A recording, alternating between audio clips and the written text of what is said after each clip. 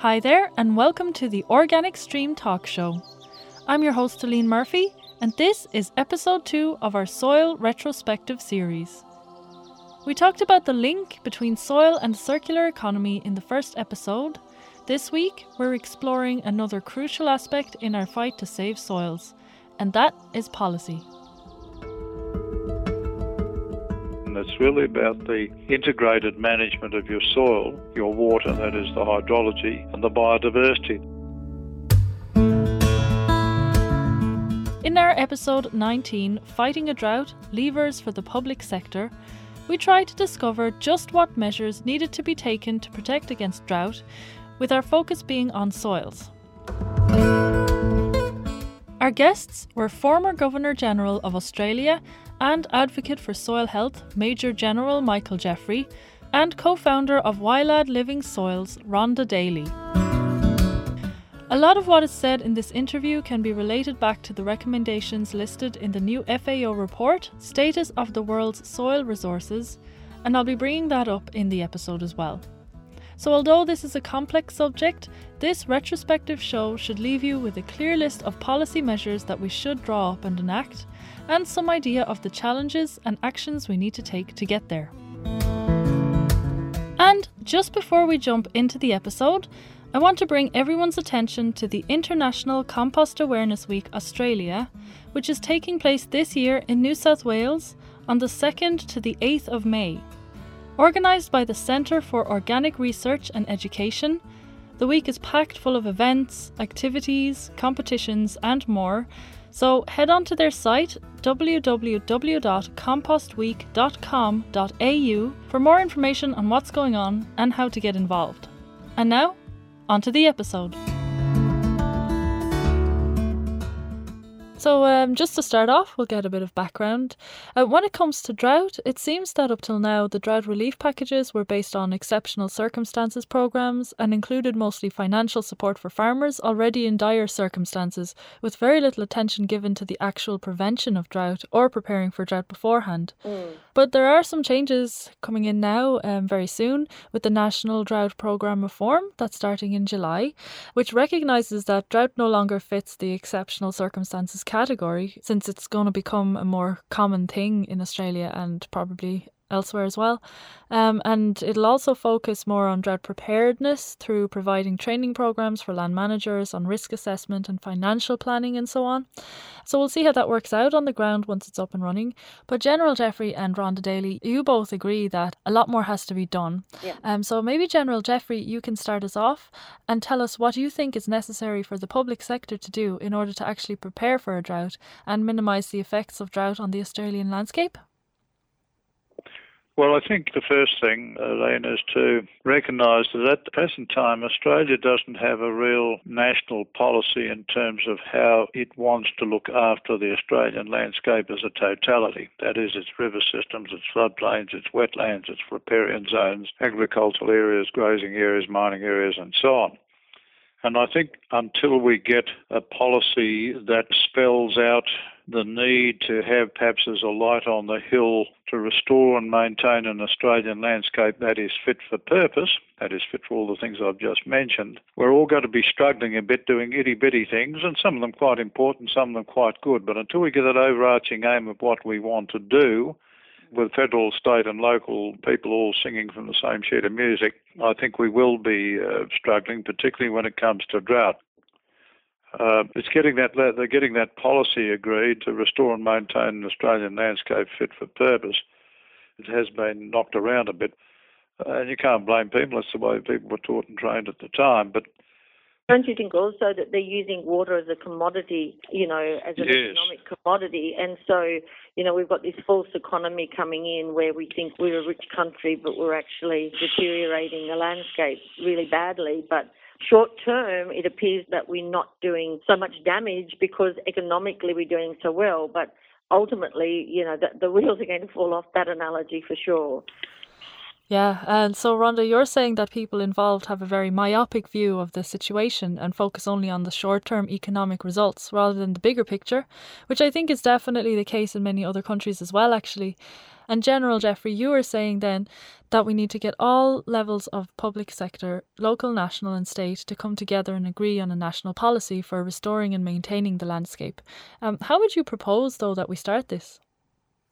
Well, part of the issue, I think, has got to be if we want to restore and maintain this landscape so that it is fit for various purposes, you've got to ask yourself, well, what are the three key ingredients that will enable us to do that? And it's really about the integrated management of your soil, your water, that is the hydrology, and the biodiversity, the plants and so on that you're growing, whether they're crops or grasses or what have you, so that good farming practice and land management practice, mining practice, everything else, depends on the stakeholders having a very clear understanding of the need for that integration and understanding the art and science of doing it properly. And that's where good farming practice and land management practice comes into play. I see. And my next question here was to ask you if you think soil is the most important factor for healing the landscape and therefore protecting against drought. But what you're saying then is that all three aspects, soil, water and vegetation, are most important. Yes, I think we've got to talk about landscape rather than soil. Although I'm the national soil advocate, I think it's a misnomer to a degree because it gets everybody focusing on just looking at soil when we should be looking at water and biodiversity. And Rhonda raised a very good point specifically on the water, where I think our focus in this country for many years has been in the wrong direction. We've always looked at how much water we've got in our rivers and streams and dams, and we've then issued licenses and so on to users of that water. But the total amount of water falling on our landscape every year, if you take it as 100 drops, only 10 drops end up in the rivers, 2 drops end up in the dams, and another 2 drops end up as runoff off the roads and roofs. That's only 14%. But that's what we all look at. We focus on that because that's what we can see. Where we're missing is the other 86% that falls on the landscape, of which only about 36 actually gets into the soil where you want it, and the other 50% evaporates into the atmosphere because it can't filtrate.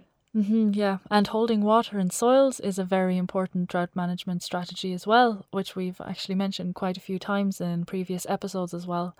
Rhonda, would you agree with that? I would agree. I would agree that there's a huge amount of land that, as you see, needs rehydrating the wetlands.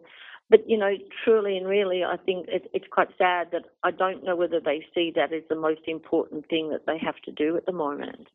I think so much more energy is going in other places. I truly don't believe they know the workings of our environment and landscape and what is the best way of getting it back and spending the dollars on to get it back into a healthy condition again.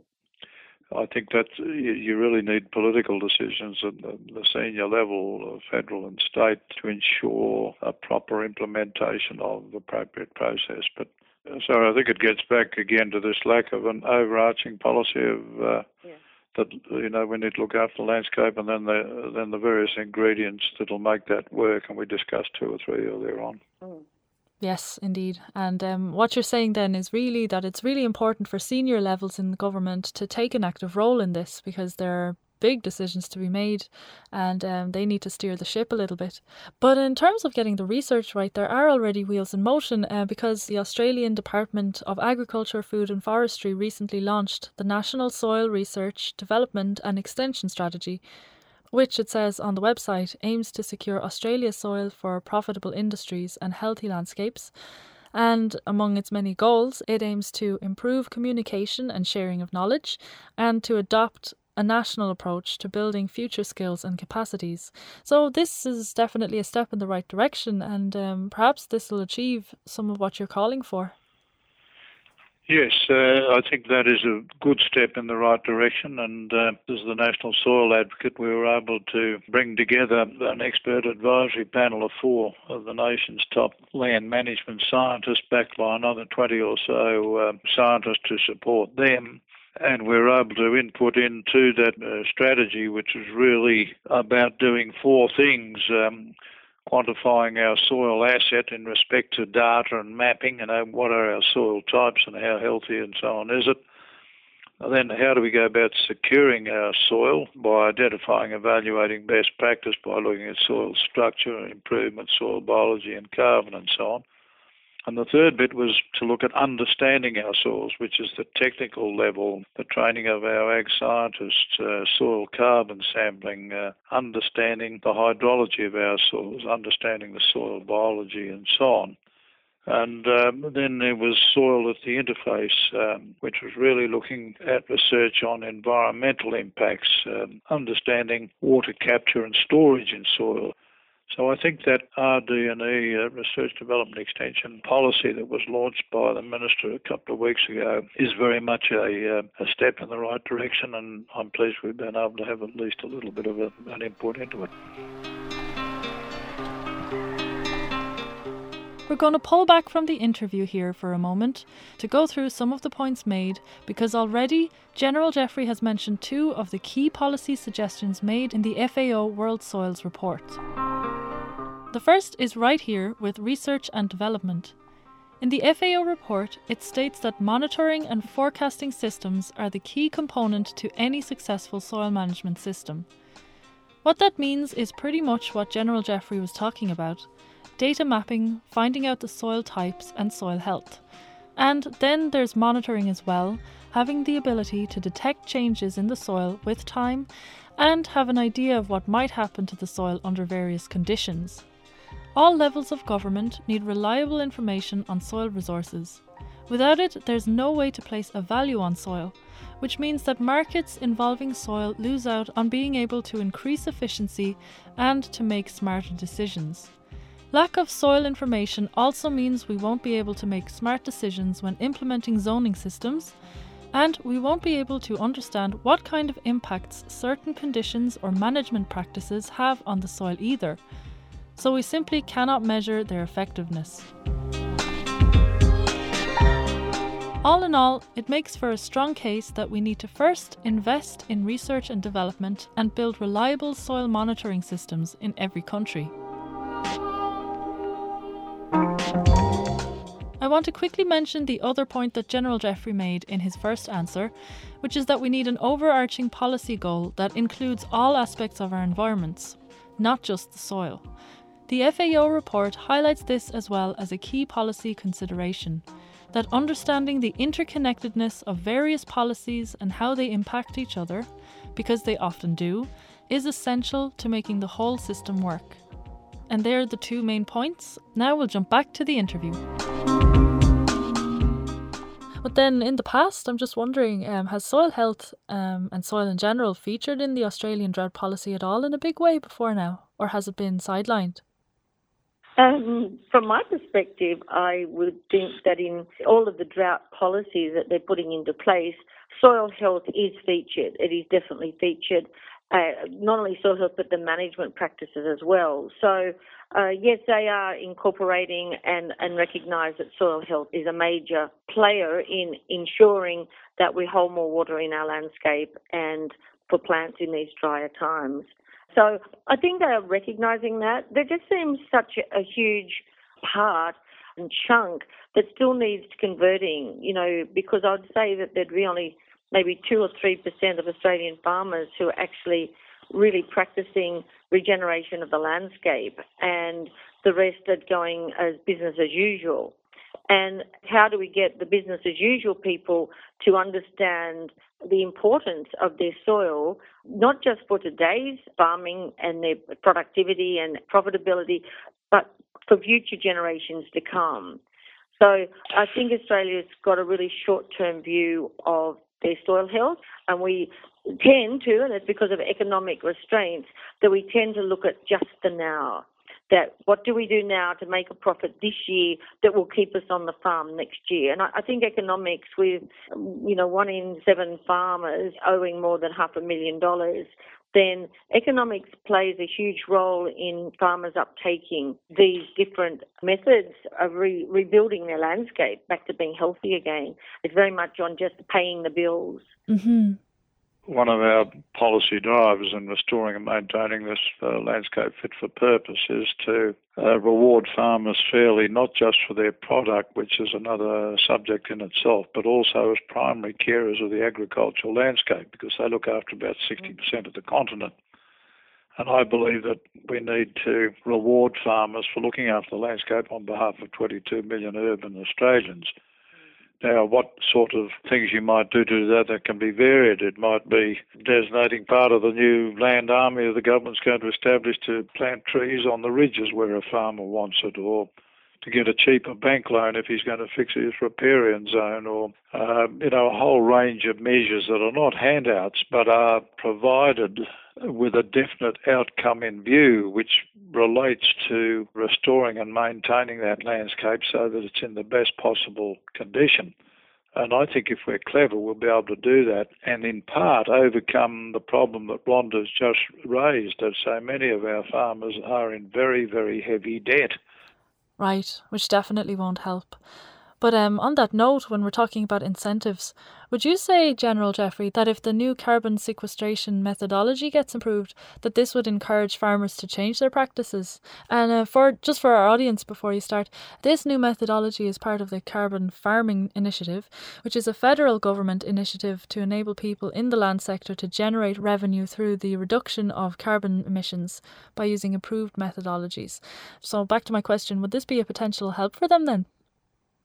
Yes, I think if we've got a climate change problem, and I believe we have, that's going to exacerbate our abilities to produce more food, and the only way we can help to adjust to that is by sequestering carbon into the soils.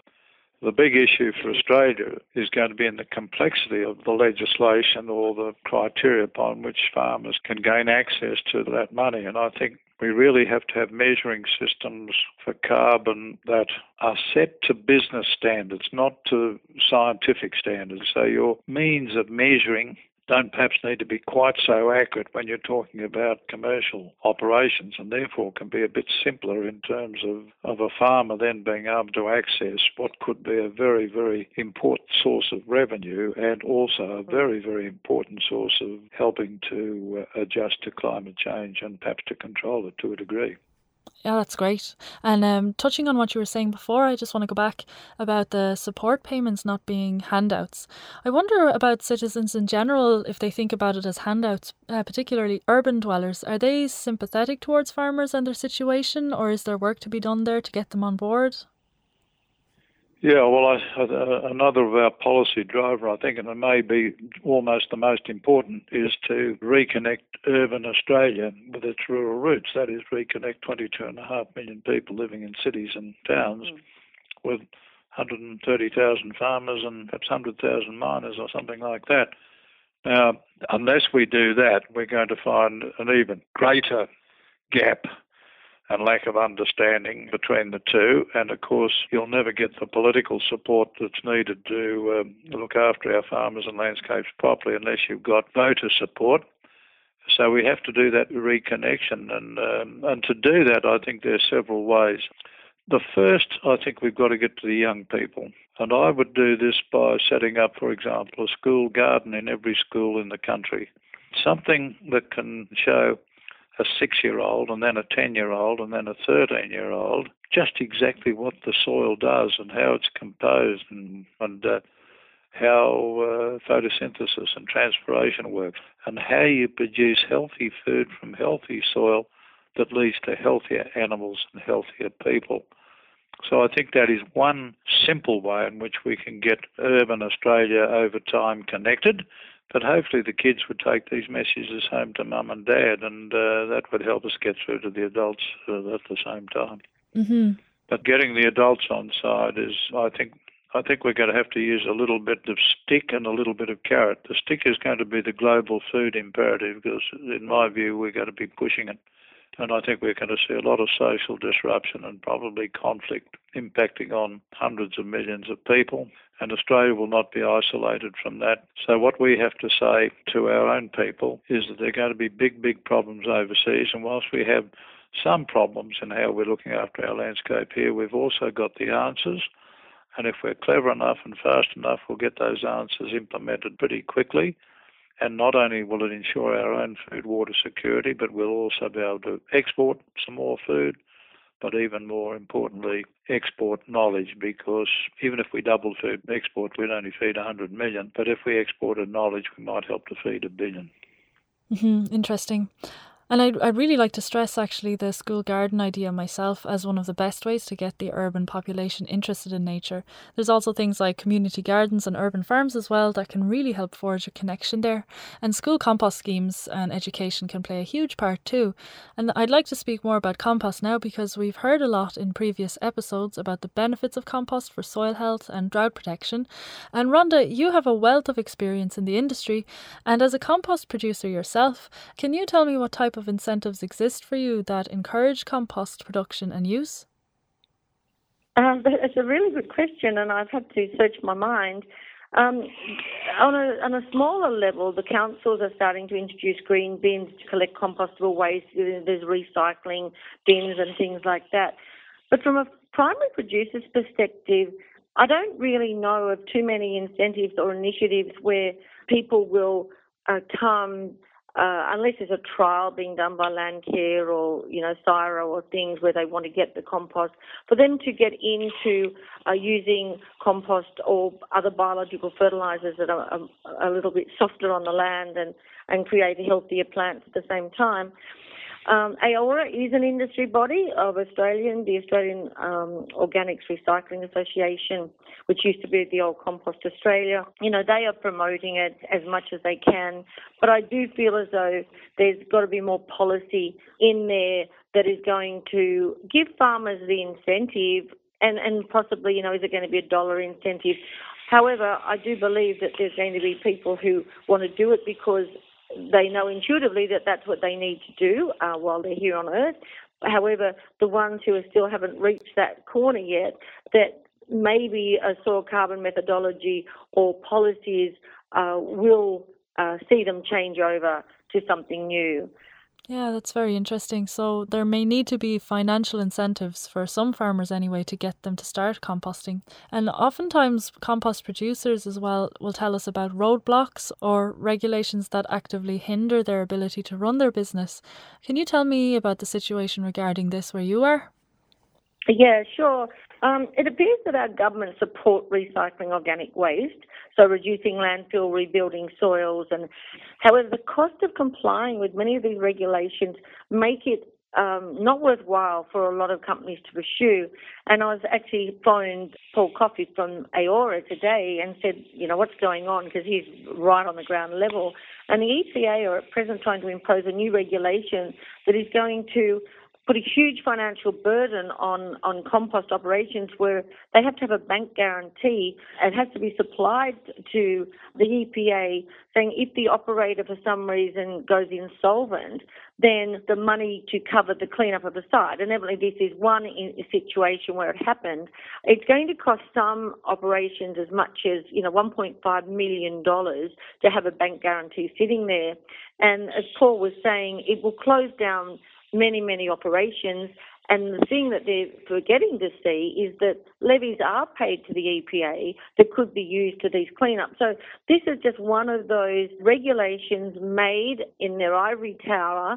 They're not really in touch with what's out there, and it could cost the industry very, very dearly because less people will be wanting to go into composting and, recycling all of this 17 million tonnes of organic waste that we have.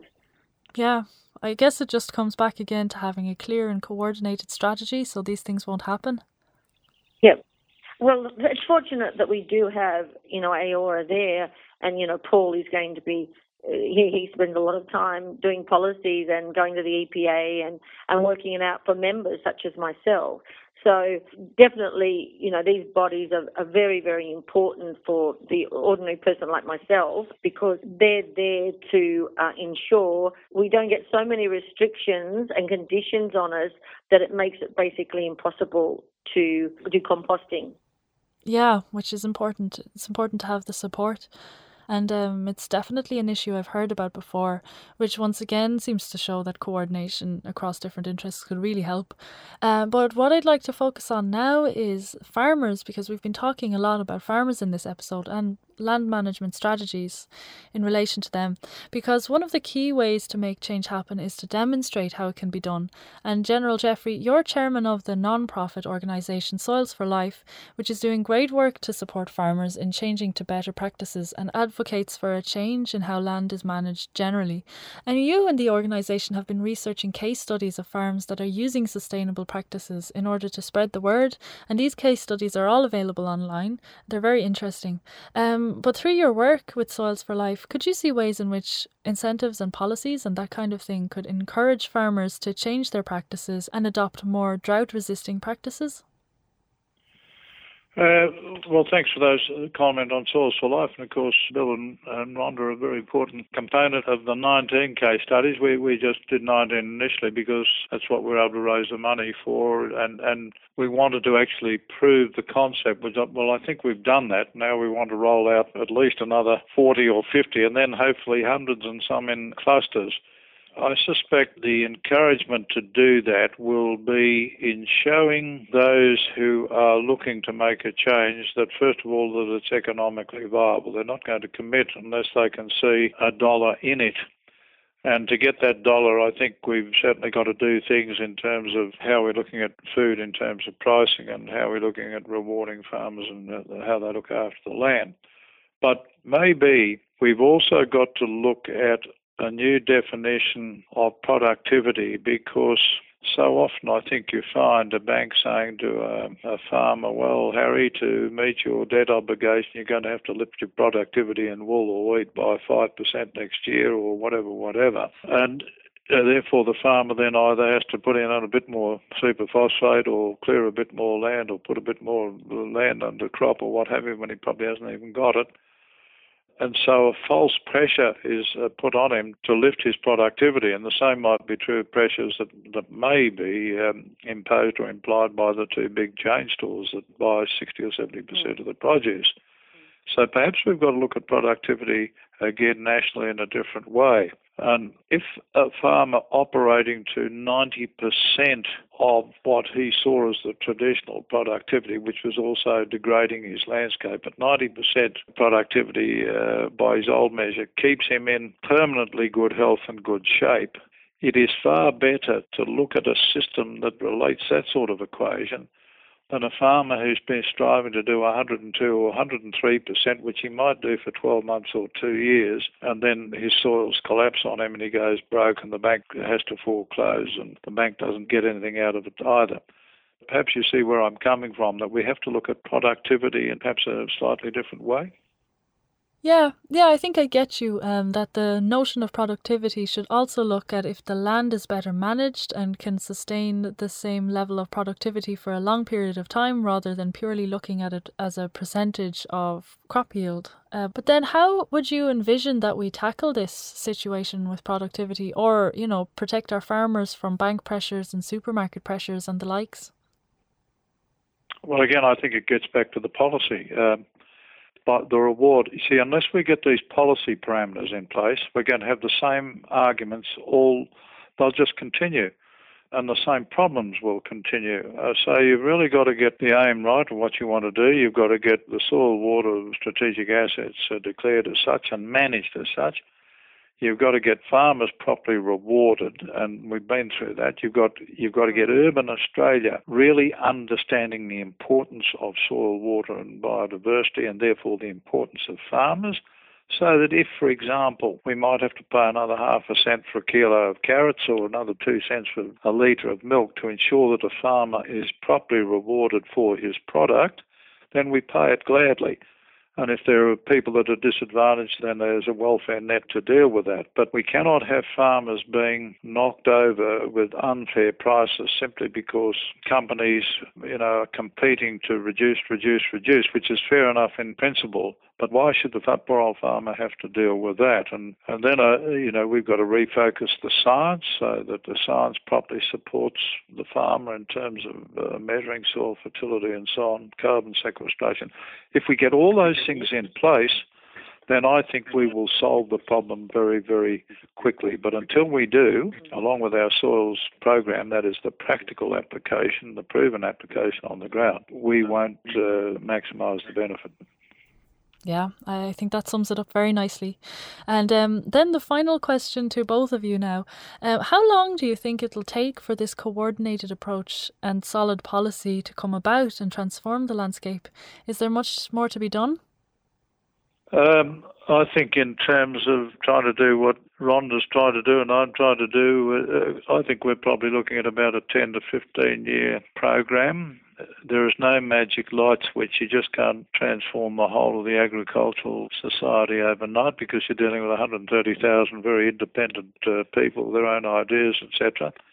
But the big thing is that we do have the answers, and I think the global imperative in terms of the opportunities that it provides for our farmers for perhaps the first time in many, many years to become sustainably profitable and environmentally sound is going to be there for us to take advantage of if we can get the proper policy and fixing the paddock policies in place. And Rhonda? I totally agree with what Michael just said, and in particular influential people like General Jeffries that has so many doors he can open. We need people like that to open many more doors, and in time there'll be more doors that will open and people, I think, will be coming to us and far more farmers wanting to change. So we've come to the end of the interview. And I want to recap now on the main points and connect them back to the report. General Jeffrey basically summed up what needs to happen very well in the second last answer there. First, we have the need for soil mapping and monitoring, research and development, which we covered. Then we need to start treating soil as an asset and building an interconnected policy that brings in all aspects of landscape management, soil, water, biodiversity, and so on. And then there's the importance of education and the urban-rural divide. This topic is part of the first suggestion in the FAO report and is foundational in making sustainable soil management a reality. The report echoes General Jeffrey's belief that starting soil education in school is the best approach, but I think the most interesting point General Jeffrey makes is that if an urban population doesn't have an understanding of and a connection to the soil, they might not support the political decisions needed to protect our environments and our soils, and to support farmers. And that matters because the majority of voters live in urban areas. And finally, there's a need to have support and incentives in place for farmers and land managers generally to adopt sustainable practices.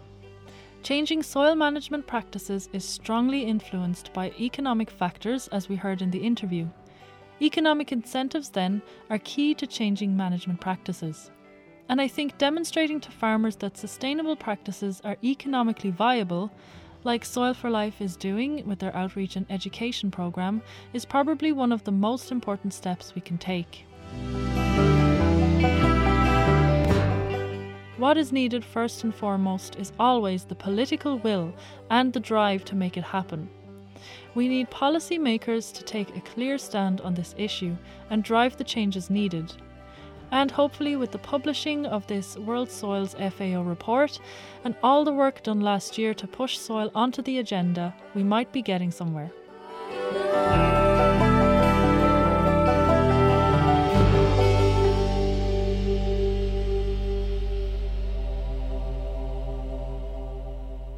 So that wraps it up for the episode today. I hope you enjoyed the show. If you want to go deeper into the topic, I invite you to read the FAO report or the easier to digest technical summary, which is linked on our podcast page. If you have any questions or comments, please leave them on our podcast episode page on organicstream.org or connect with us on Twitter. Our Twitter handle is @theorgstream. Tune in again next time for the final Soil Retrospective episode.